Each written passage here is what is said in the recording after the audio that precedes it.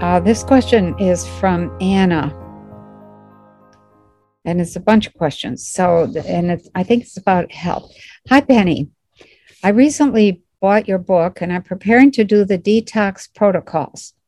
I'm on a tight budget, so I have to do my best with them and adapt a little to what I can get here in New Zealand, as many of the suggested supplements aren't available here, and some things are out of my price range.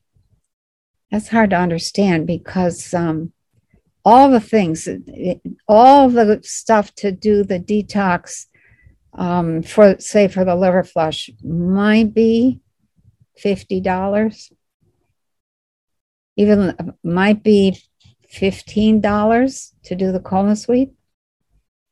Well, maybe not. Apple juice has gone up quite a bit. So I'd say 25 for the colon sweep. The purge is just citrus and Epsom salts. Makes me shiver thinking about it. Okay, so question number 1. Can I use bentonite powder mixed in water instead of the liquid bentonite in suspension? Yes, you can. Just, stir it up and drink it down. It doesn't taste bad. It just tastes blah. Number 2, dairy doesn't agree with me. I get blocked up and headachy after consuming it. Is there a fat alternative to the heavy cream in the liver cleanse? Could I do keto-style fat bombs with cocoa butter, or something? The answer is yes.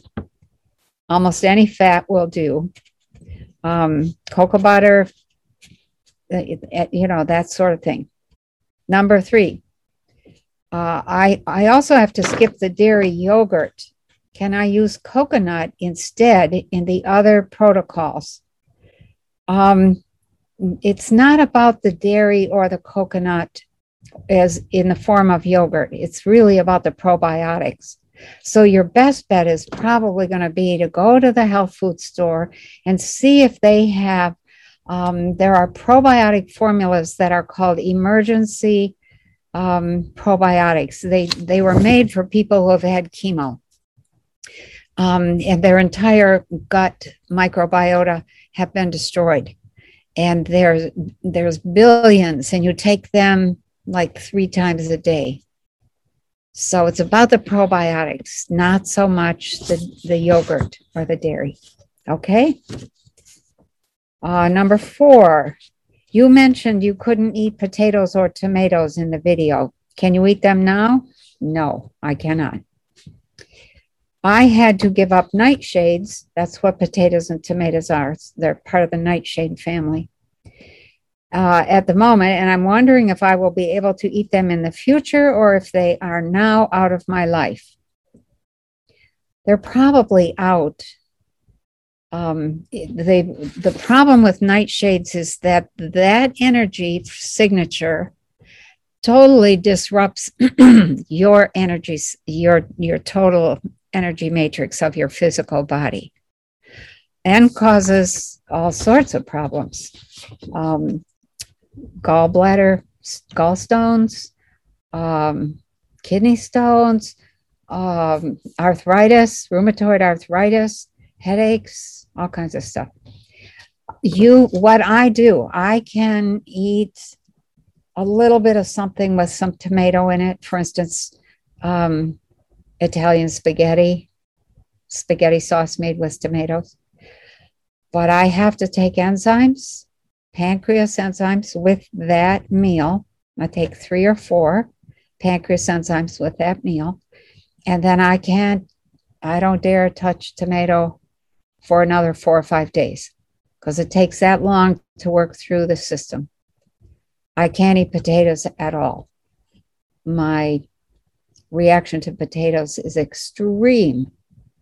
So, yeah, once you develop an allergy to nightshades, you're probably going to have to be really careful.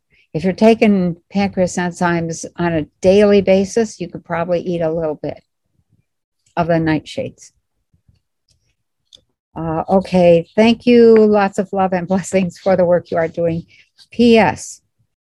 On a side note, with the mention of India in the book, from my understanding, poverty was not an issue in India until the British occupation, approximately 200 years of occupation that devastated the country.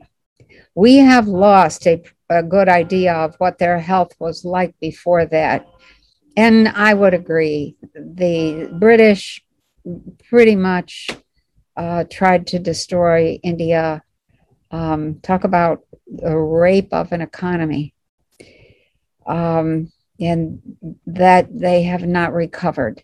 Now, well, let me just say that I think that was part of a very long-term takeover plan for this planet. And it was the first step. The first thing, one of the first things you want to do is begin to undermine the most spiritual people on that planet, because they're the strongest.